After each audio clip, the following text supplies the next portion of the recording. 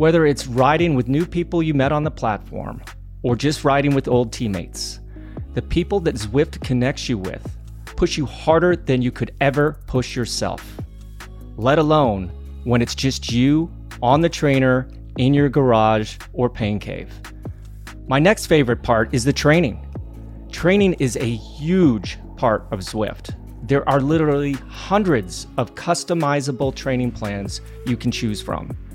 And every workout is an immersive experience that can take you from Zwift's world-class climbs to the streets of London, New York, or even to a new Japanese-inspired world. Those are just a few of the 9 unique worlds you can explore. Many times, I find myself just riding around, checking out the sights and seeing new little Easter eggs they've hidden in the game.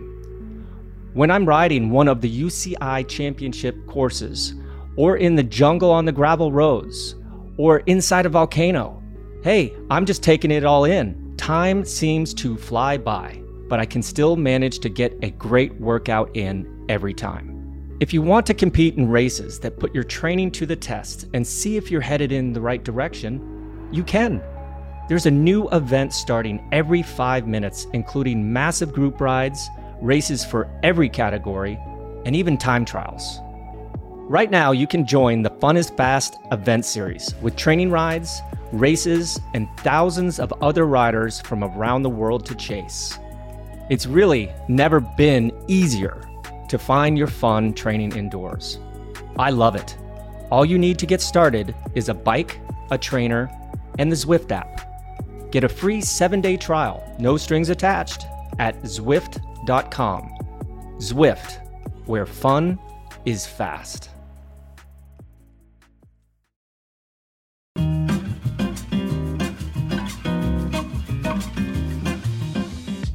Hello, and welcome back to another episode of Bobby and Jens. My name is Bobby Julich, and just off the 3-week stint as a commentator in the Tour de France, Mr. Jens Vogt. Jens, how is freedom feeling right now? It is pretty good. My son's birthday is just this week. We had a river cruise planned after the Tour de France finished. So the kids have a pretty long to-do list in their school holidays, and we slowly ticking box by box. River cruise is done, birthday party of my son is done. He's 22 years old. So it was a busy but an absolutely fantastic week. You know, I think everyone around the world right now is like on that Tour de France meltdown, letdown, like, oh gosh, what do we do? But the thing about the Tour de France, watching it, not racing it, it's just like what happened to the month of July, you know, June, July. I mean, now we're off, you know, kids are going to be going back to school here pretty soon. It's just amazing how important and how great of a race that was this year, that it just encompassed, you know, everything. So, yeah, it's back to life, back to reality. We can maybe cut it out later, but here we go. So, to overcome this Tour de France withdrawal symptoms, on Monday, I did listen to Bob Geldof and the Boomtown Rats. I Don't Like Mondays 5 times in a row. Well, Jensi, there is one cure for the post-Tour de France hangover. You know what that is? Don't tell me go on, get on the bike myself, because that is not going to work for me. No. The Olympics are here. We go from the Tour de France, and now we get to be entertained by the best athletes in the world during the Olympics.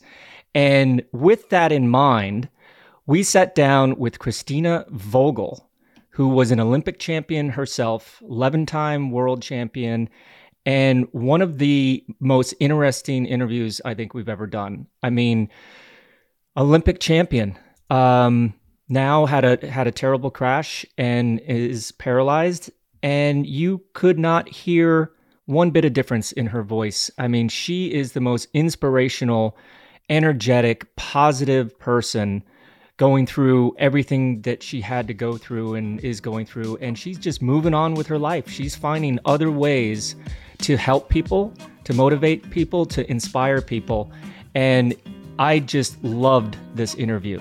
So sit back, relax, and listen to Kristina Vogel.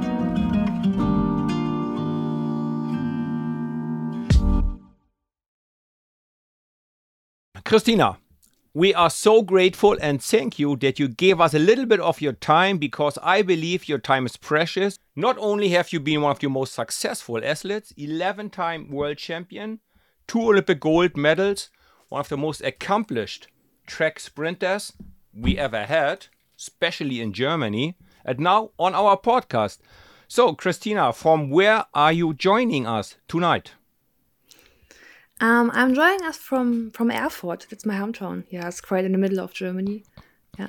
And we learned that you have been born in Kyrgyzstan. I don't even know how to pronounce it in proper English. So at what age did you come to Germany? What age did you ever had your first bike? Can you remember that? And when did you actually fall in love with cycling? Yeah. I come back to Germany when I was a half year old. My grandma flew about the World War and then the past times after that.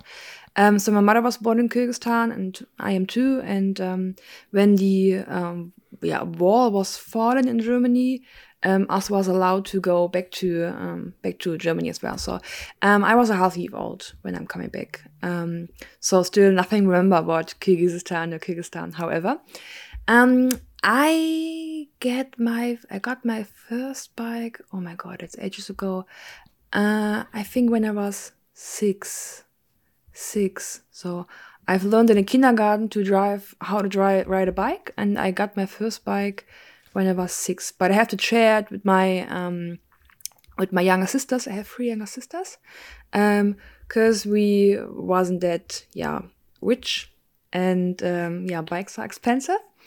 And then when I've decided to join in a cycling club, I got my very first own bike when I was 10 years old. That is such a good story, because it's precisely like mine. I had to share my bikes with my brother. Dad just painted it when it got passed on to me. Dad just painted it. No. And I got my first bike for myself from my first cycling team. Exactly the same. Typical East German story. Yeah, typically East German, yeah. That's what I was going to say, Jens. Knowing you as long as I have, like, hey, was this bicycle a gift, or did it come from the East German sports school? Us as Americans, we have a little bit more of that romantic introduction to the bike. But I remember, we always had that joke, Jens, of, once you went off to sports school, like that you were in room number 11 and Zabel was in room number 12, and it was just this factory of people. But when you said that you had 3 younger sisters, were they at all intrigued by cycling? The older one, all of my younger sister, Sabine, she started with me, but after almost a half year, she quit. So she's not that sporty type of person. Yeah. And what is a sporty type of person being? So you were born in 1990. So say like in 96 to 2000. What was it that just said, hey, not only do I just want to ride a bike around, I want to actually see where I can go with this? The funny thing is, in my elementary school, so it's in the 4th class I was, there was a poster hanging which was standing riding ET to home. So when I've tried to translate it in English. And so I never saw this movie ET, but I found that poster really, really funny. So I've decided to go to my first training session by bike. And then it was like, we was riding rounds and rounds and rounds on a sand ground, so on a red sand ground, kind of a athletics track. The good old track and field. 400 meters track and field on made out of red ashes. Yeah, like in the old style Olympics. Yes. I know exactly what you mean. Yeah. Oh, mein kind of East Germany style. Yeah, indeed. And I was there with my cheap first very own bike, and it was that I always wanted to be the first, and I always wanted to get some compliments of my coach. So I've tried to push as fast as I can. And of course, I was 10, so doing sports in this age, I think when you have friends around, when just having fun, I was never someone who started in discipline and wanted directly to be an Olympic champion. So this idea of being Olympic champion once, it grows with me day by day and year by year. I remember these days on the old track, and when you go fast enough, your back wheel starts to slip when you pedal, right? Maybe not at the age of 10, but at least when you're like 11 or 12 years old. At least later. Yes, then it starts sliding, and it's a sketchy feeling. I remember that. I didn't feel too comfortable about it. So when did you then ever see your first proper track with like higher curves and everything? In 2000, oh my God, 5, no. In the autumn 2005, we had in my country, so I was born in state 2, no, I'm living in Thüringen, state, one of the 16 states of Germany is Thüringen. And there was some selection or Landesmeisterschaft, so the states championships. And I had to do the track cycling championships. And I was directly the state champion in all endurance things and all endurance, all the sprint disciplines, which was now totally crazy because I'm really a sprinter, not the endurance people. So, and then my first was thinking, oh, May she is talented. Let us go to a selection race for the national team. And then I was driving from Sommerda, which is close by Erfurt, to Stuttgart, which was kind of when I would fly now from Erfurt to North South Carolina. So it was like, oh my God, leaving this world. And with my first selection race for the national team, I got directly selected. So I won the 500-meter time trial, and I was 5th in sprint. And I just remember when I entering this track, it is a 250-meter wood track. There has been big world championships in this track, so it was really a big thing for tracks, all the track peoples to be in Stuttgart. And I was so flashed about these walls and these track and how small it was, and seeing people are running fast. And then I was asking my coach, "Hey coach, should I go here left like home or right?" So, because I didn't know, is it everyone the same? Is every track the same? Always left or am I right? So I didn't know it. It's always left. Yeah. Well, not being a track person, I would have had that same question, and I probably would have gone the wrong way around on the track. But so now you're on the national team, and you're starting to move into more of a specific event. You know, like that was pretty awesome that you said you won the endurance events as well as the other harder, shorter, faster events. But at that age, is it just something that's ingrained in you that, hey, I'm going to learn this and go quicker and go faster? Or was it just like you had that much talent that it was just obvious that was going to be your discipline? Were you able to choose at that time, or was it just more your natural ability that kind of guided you to, you know, being where you are, the heights that you reached?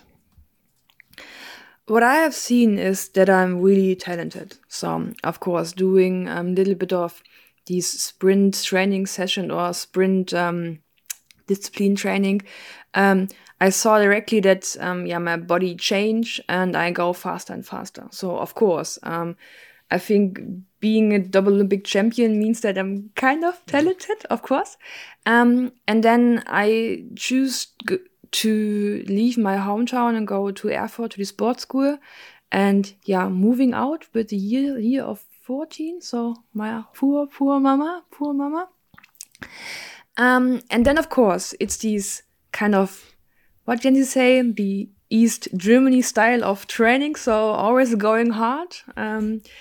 Doesn't matter is it raining or it's minus degrees. So just you go outside and you train hard. So, and that while I was keeping till the end. So I always was the person which trained the most, sometimes more than the boys. And then it comes together. You see, you have to train hard, of course, and you see when you're training hard, you get getting better, and the results are coming. So, and then it's making fun, of course. So winning, always making fun, huh? And there was directly breaking all these German records in the juniors and cadet years. And then there was first time at the junior European Championships and the first time at the junior World Championship, and it was like, okay, may I can do that and may I can win it. And when I do something like that, and when I'm training hard, yeah, I can achieve it. So what I mean, I always was a person who grew up with the sport and grow up with the goals I may could have or may could reach. Just because I have been through the same thing, living, at the sports school, living at the dorms. And for me, as a boy in 85, it was pretty tough to fight out the pecking order against the older athletes and other sports. The first 3 months were pretty tough and brutal, really honestly brutal. Like, we had a bunch of fist fights with the older ones. They want to put you in your place. Fighting out the pecking order. We literally did that.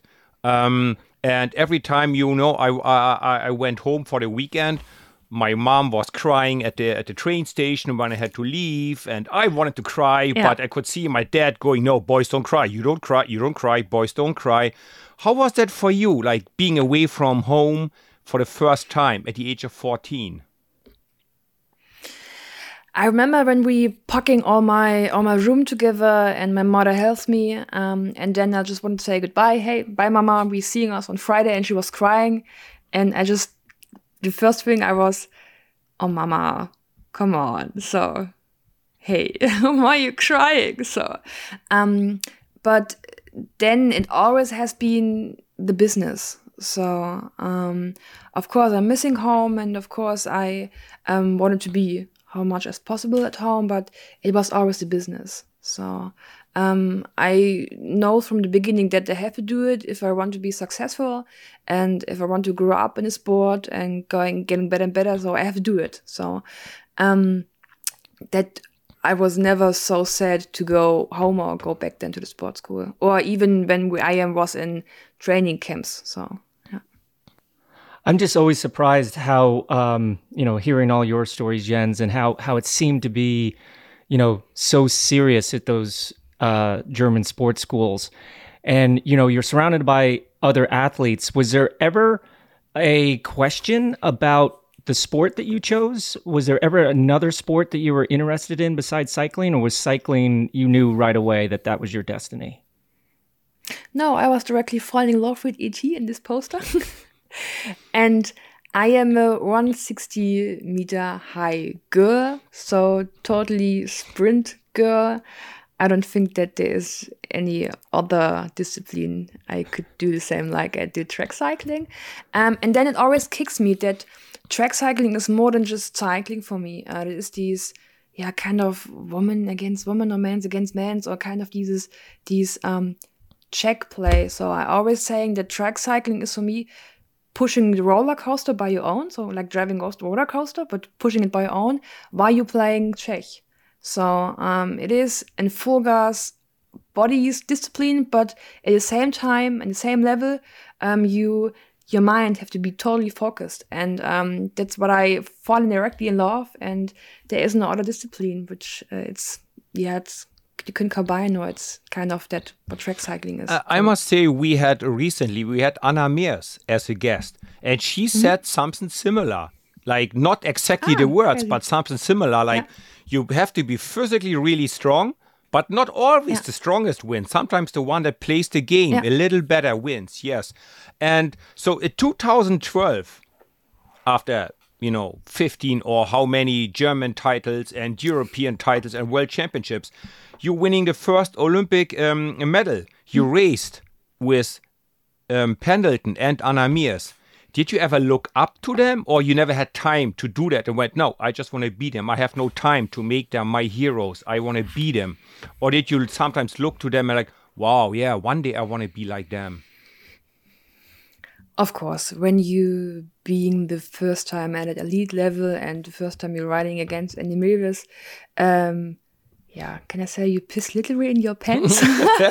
Of course. Yes. Of course so. Maybe we beat that out. No, but of course there are these superheroes in your sport, and you small little Kristina, you now have to ride against them. Of course, you pissed in your pants, yeah? And, but just, you have to play in this poker face, because like what she said, I said that you have playing this mind game as well. And then it was, for me, super exciting to win against these big superheroes, and before I didn't believe that I could beat them once in my lifetime. And then you grow up, and then you're an rival or opponent which the same, kind of say, Augenhöhe, the same level. And it's fantastic, and you're being, of course, proud of yourself, and to be in the same level like these big athletes in female track cycling is, it's fantastic. Yeah.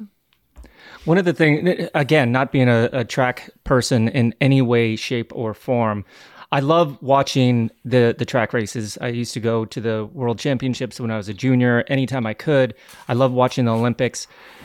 When you guys are on the start line and it is going to be an anaerobic and strategic battle, I see you guys like kind of just really pumping your fists and really psyching yourselves up. What goes through your head? Like where are you drawing that power, that tenacity, that fierceness from?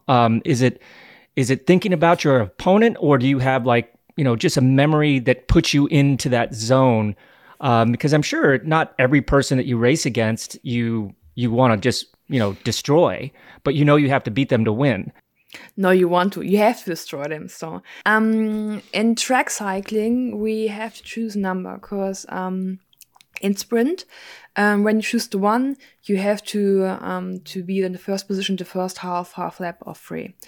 And when you're sitting there in these coaching or selecting zone, I was searching of every anger I have in my body. So I was thinking about, I have to do it, push yourself. I know your legs are burning, but how you say, shut up, legs. Yeah. We have to go. And then I have to always put my poker face on. And now I can say it because I'm retired. Fake it until you make it. So fake it until you make it. Just looks like, you have to look like anger, and everyone is like, oh my God, she's angry. So better not mess me up with her. So fake it until you make it. Fantastic. It's good that you use it in this way. Lovely. So you had about 7 world titles between London and Rio. We must say you must have been one of the dominating sprinter, right? I mean, keyring, team sprint, individual sprint. What was the source of that? You think it's just talent, or a combination of working hard, being smart, having the right coaches around you? What made you the dominant sprinter of this generation? Yeah, I was almost unbeaten till that time, which the pressure is really high on your shoulder when you're on this level. I think it's everything about it. Of course, I was talented, but I was training every day really, really hard, and maybe harder than everyone else, and sometimes harder than the men's. And there is no short way to be successful. So if you want to just keep your ass, and go full gas. And then, of course, I had here and there some luck. So luck is also a thing you need. I always say that, Kieran could sometimes a bitch. So ride her hard, otherwise she will ride you hard.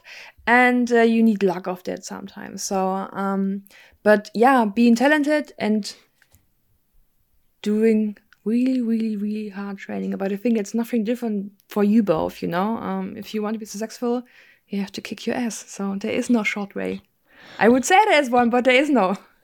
But quite often, when somebody gets to the pinnacle, when someone is Olympic champion, they kind of like say, "Hey, I've been there. I've done that." But was the first gold medal a joy and then the second one a relief, or was it pretty much kind of the same feeling? Obviously, there was 4 years in between, and you had mega success. But you just talked about that pressure, and that's a long time to deal with that pressure and your almost undefeated streak that you mentioned. In London 2012, I was 21 years old, brand new in these Olympic Games models, and it was kind of a surprise that we win. So maybe it is how we have won. Miriam and I am, she was my teammate. We have been then the surprising world champion 4 months ago. Then surprising Olympic champion, because everyone was betting with the medal, but not with the gold medal. And we was this underdog Olympic champion winner. And then it was totally different. And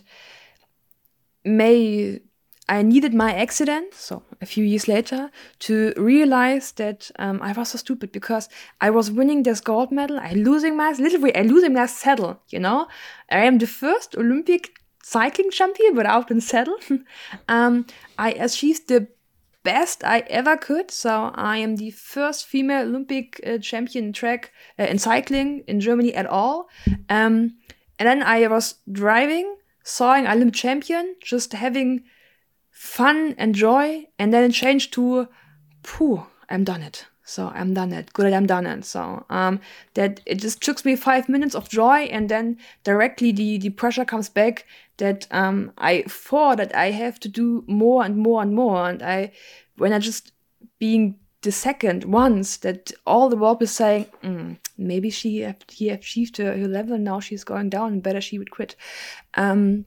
It was always that I thought that I could lose something, but I have won so many things in my career, and it's so stupid that I needed my accident to realize that. But if I before we talk about the accident, one more question. Now the way you talk, were you happy in your career, or it was a job you were good at your job, you got paid for it, and it gave you acknowledgement from fans and family? Were you happy? Was that what you wanted to do?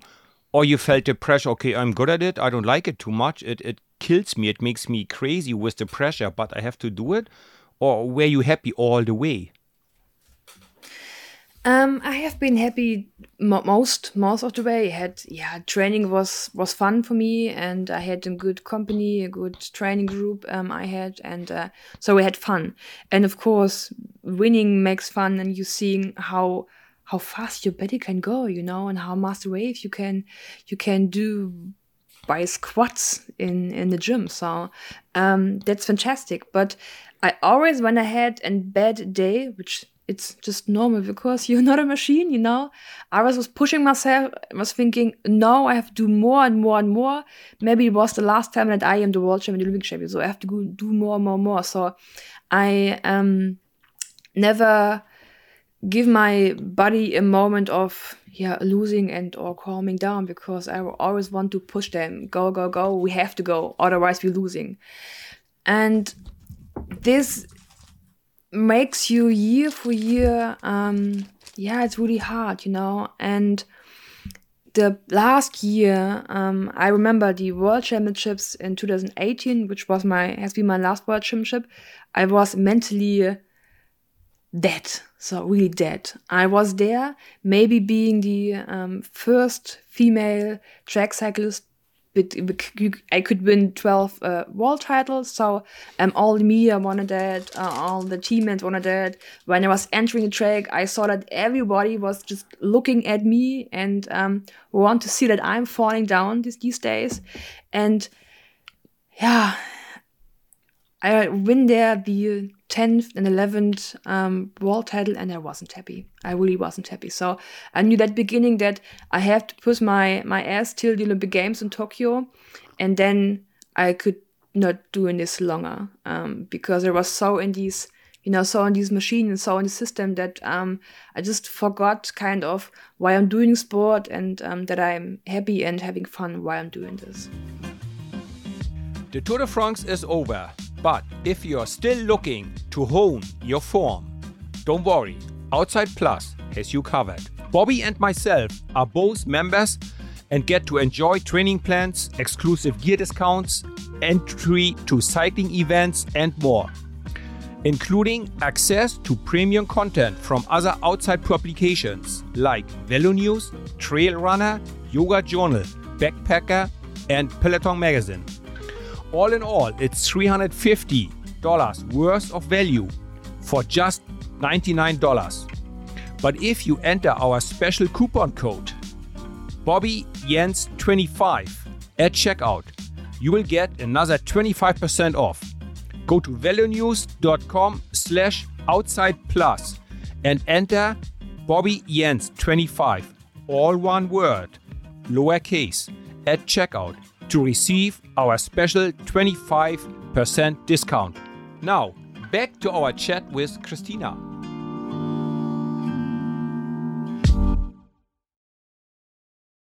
In 2017 and 2018, you were double world champion, at the peak of your career. And then in the summer of 2018, you were training in Germany and you had an accident. To our listeners that don't know, what do you remember about that accident? And, what actually happened? Because, obviously it was a major turning point in your life, in your career. And I think it would be better just to hear it from your mouth. Yeah. The 26th of June 2018, so as well a date I will never forget. I did team sprint session. So the girl before me just as a rider, as a team, and then she go out and I just sprint the last meters to the finish line. And she went out, I pushed myself just to the last sprint, the last meters, and then it was black. A few seconds I woke up lying on the track and was thinking, oh my God, not again. So I knew this one is bad.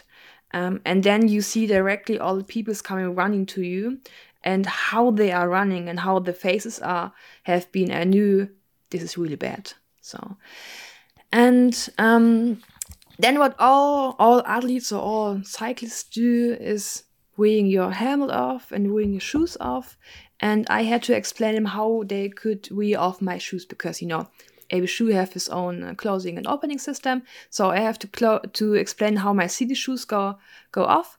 And in next second, I realized that the person was running away with my shoes in his hand. And I was noticed, oh my God, I didn't feel that he was at my feet at all. And I remember that Maximilian Levy just was holding my neck because I was lying kind of downstairs in the track. And I was saying to him, hey Max, I would never can walk again. And he was, no, maybe see it. You don't know what happened and all, so just wait for the doctors and then May. And I was realized, no, Max, I will never, ever walk again. And then they brought me to the hospital and flew me from Cottbus to Berlin, which was fantastic because they had a special spinal cord injury area in this hospital. And 2 days later, I woke up out of the coma. And of course, the first question was, can I walk or not? So at this moment, I couldn't read because I had all of these pumps and things in my mouth and my nose for breathing. So I was asking the question with my fingers, just how walking or not. And of course, the answer was one not. And it has been for me always these, okay, this is now the 0 level, and from now on we can go on. So I remember that before they bring me to Berlin, that my boyfriend entered the zone where they make me ready for the flight with the helicopter. And I was saying to my boyfriend, Michael, I quit. I quit. Because I know this accident is so hard and I don't have so much power to get my back or my ass back on the bike. So I knew that it's too heavy. I can't do that anymore. So I can't do it. And yeah, I was right, maybe the good or bad thing as an athlete. So I was 18 years a competing athlete is now that you knowing your body exactly. So I knew exactly I could never walk again. So maybe it gives me kind of time to realize that. And if the doctors say I'm paralyzed, then I knew, okay, from now on, this is now, and now we can go further. So how long did you spend in hospital? How long did it take you to get used to wheelchair, find an apartment that fits for you? Did you have a team that helped you, friends, family? I mean, that's crucial in a time like that, right? So who was close to you? Who helped you? And how did you find your place in life for now? There was a press, how can I say in English? It was forbidden to write anything about me in all the media things, and all my friends and family was forbidden to say anything outside to the media. That I had time just to find myself again, and I need that really because I think the first 1.5, 2 weeks just fighting to be alive, because all the I was hurt really, really, really bad. So, and my lungs got hurt so badly that I was fighting for my life. And it was good that afterwards that I had the decision to go back in media or to say, no, I'm done. So I'm here and enjoying my life without you, everyone. And in this time, I had a special WhatsApp group with 5 people, Pummelfee on 4 wheels, because my nickname is Pummelfee. Yeah, it's all one. They created in the June Awards in 2007, I think. So I was 5 of the best of the inner circle, and of course my mama and my papa, and my sisters. So there has been 10 people who knew what's happened to me and how's my feeling now. And I have been then in these, how can I say it, media-free zone for 2 months. And then I go back to the media with a big press conference. I think they broadcast to kind of everyone in the world because everyone wants to know how I am now, wheelchair or not, and how is my mental health. And I felt that I have to say thank you to all the world because I got tons of messages, really tons of messages. When I just turn off my phone, it just literally breaks down. So because all the messages come in, and I still not answer everything. So it's now 3 years ago, and still have kind of many messages unread. Because it was just overwhelming, and I felt that I have to say everyone thank you, and here I am. It's me, just of course different, but it's still me, and I'm still Kristina. And after then 6 months after the accident, I was leaving the hospital in my wheelchair, finding the limits now, and Michael and we have a house here in Erfurt, and we don't have to change much things because we was really thinking when we built it out about how is it when we are grandma and grandfather, so the bathrooms are great. We just have to build an elevator here in our house. Well, yeah, long story short. No, thank you for sharing that with us. That was amazing. And I know our listeners can't see you, but we can, but we can also hear the energy in your voice and just your overall positive attitude. And I once heard you say, just your mind is your limit. And it seems like you've just really found a way. But what was it like to transition from Kristina Vogel, the Olympic athlete, to Kristina Vogel now, where you are in your life? And maybe tell us a little bit more what you're up to these days. Of course, the first weeks have been really hard just to find who I am beside of cycling. I was doing 117 kilograms on squat. And a few weeks later, I started with a half kilogram, doing, all these rehab things. So I was wondering or was thinking, oh my God, who I am. So doing now daily records in the gym and 2 weeks later having here this Woodstock, and it is hard. And then not doing track cycling, so not meaning now doing competition, no Olympic Games. I think as an athlete and this level, you having all these 4 years planning, So I was middle of planning to go into Olympic Games, and now all the plan is away. So it was the first time in my life that I had no plan what to do with myself. And now I realized why it's often really hard for athletes when they're retired, because it's kind of this hole everyone's speaking, you're falling in that, just realize who I am besides cycling. And for me, it was kind of then easy, because when I go back to the media, I get a lot of questions, and can I go there, or I have spoke a lot about me and my accident, which helped me a lot to be really fine with it, and really kind of tidy up my inner soul. And then it's like you just have to start and realize who you are. And I started it, and still finding out who I am, and I think it's in track cycling, I was always the athlete winning gold, and that's it. So after sport, you can't win gold. So no one can give me a gold medal when I'm doing keynote speech really good. So I could do it mentally for myself, but no one can give me that.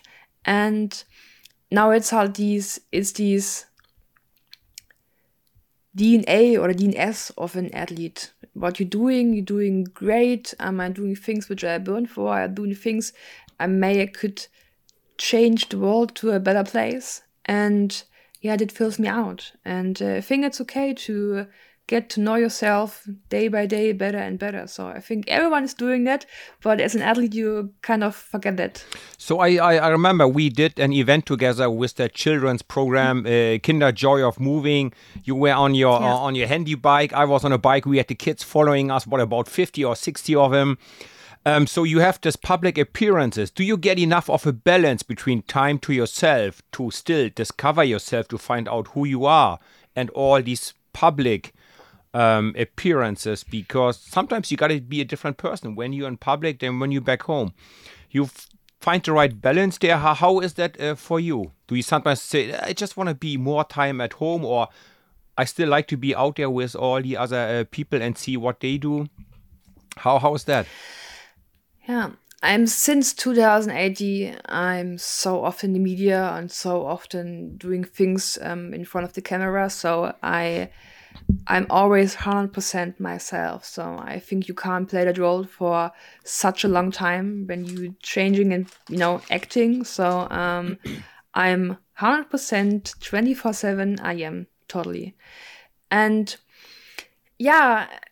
as a competing athlete, you're so much time away from home and not being there and missing all these birthday things and, important meetings with your family. And I swear to myself that when I stop my career, I am often more than I could do at home. But no, I'm not. I think I'm now oftener on travel and then doing more things than I did before. But I really love that.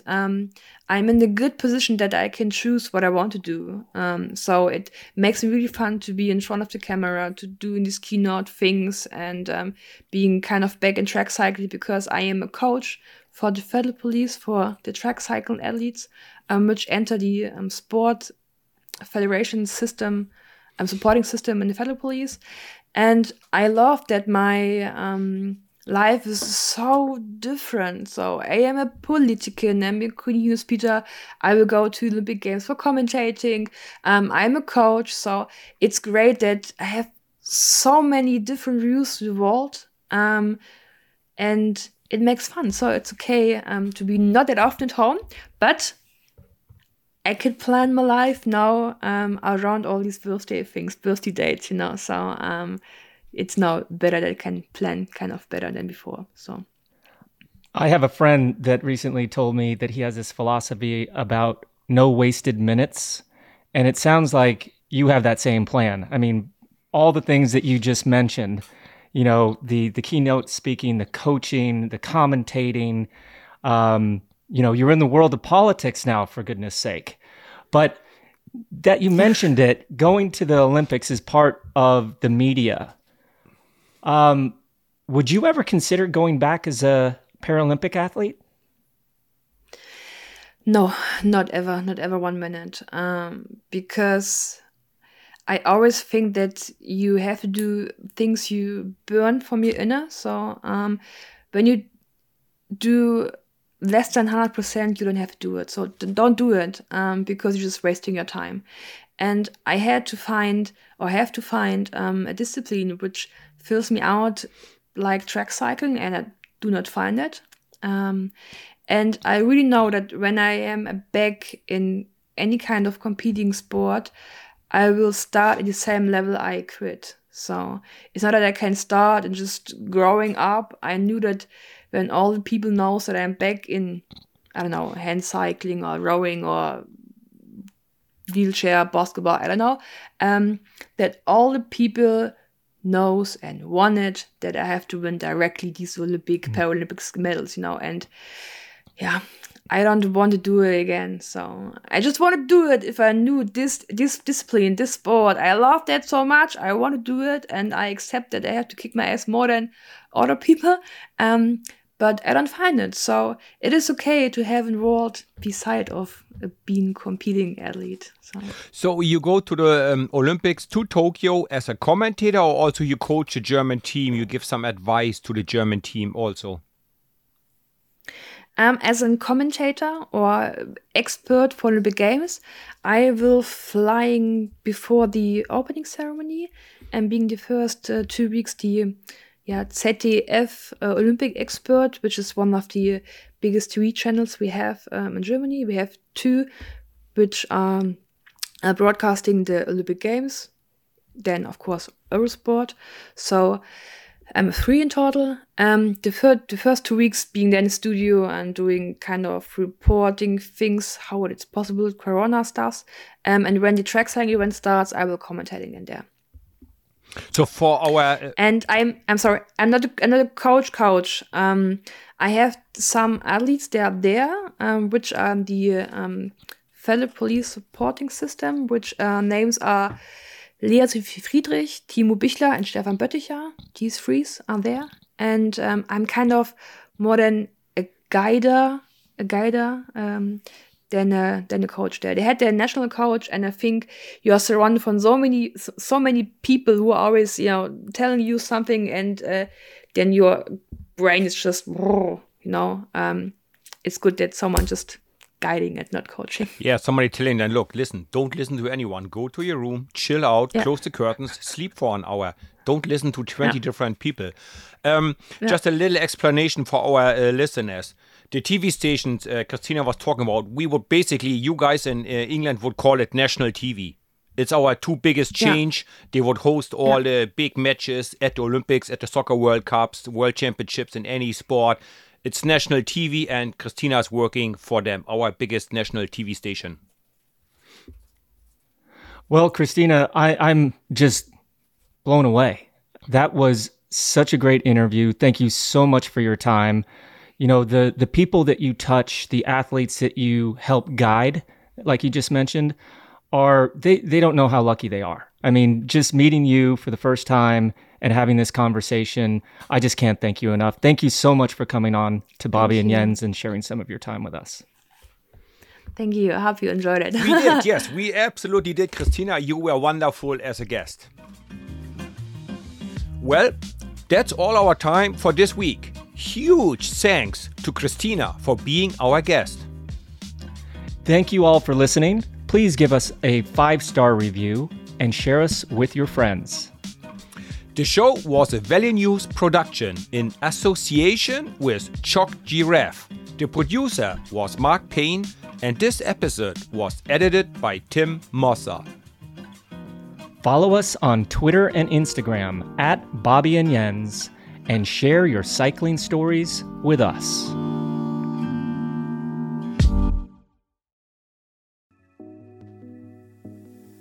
Whether it's riding with new people you met on the platform or just riding with old teammates, the people that Zwift connects you with push you harder than you could ever push yourself, let alone when it's just you on the trainer, in your garage, or pain cave. My next favorite part is the training. Training is a huge part of Zwift. There are literally hundreds of customizable training plans you can choose from. And every workout is an immersive experience that can take you from Zwift's world-class climbs to the streets of London, New York, or even to a new Japanese-inspired world. Those are just a few of the 9 unique worlds you can explore. Many times, I find myself just riding around, checking out the sights and seeing new little Easter eggs they've hidden in the game. When I'm riding one of the UCI championship courses, or in the jungle on the gravel roads, or inside a volcano, hey, I'm just taking it all in. Time seems to fly by, but I can still manage to get a great workout in every time. If you want to compete in races that put your training to the test and see if you're headed in the right direction, you can. There's a new event starting every 5 minutes, including massive group rides, races for every category, and even time trials. Right now, you can join the Fun is Fast event series with training rides, races, and thousands of other riders from around the world to chase. It's really never been easier to find your fun training indoors. I love it. All you need to get started is a bike, a trainer, and the Zwift app. Get a free 7-day trial, no strings attached, at Zwift.com. Zwift, where fun is fast.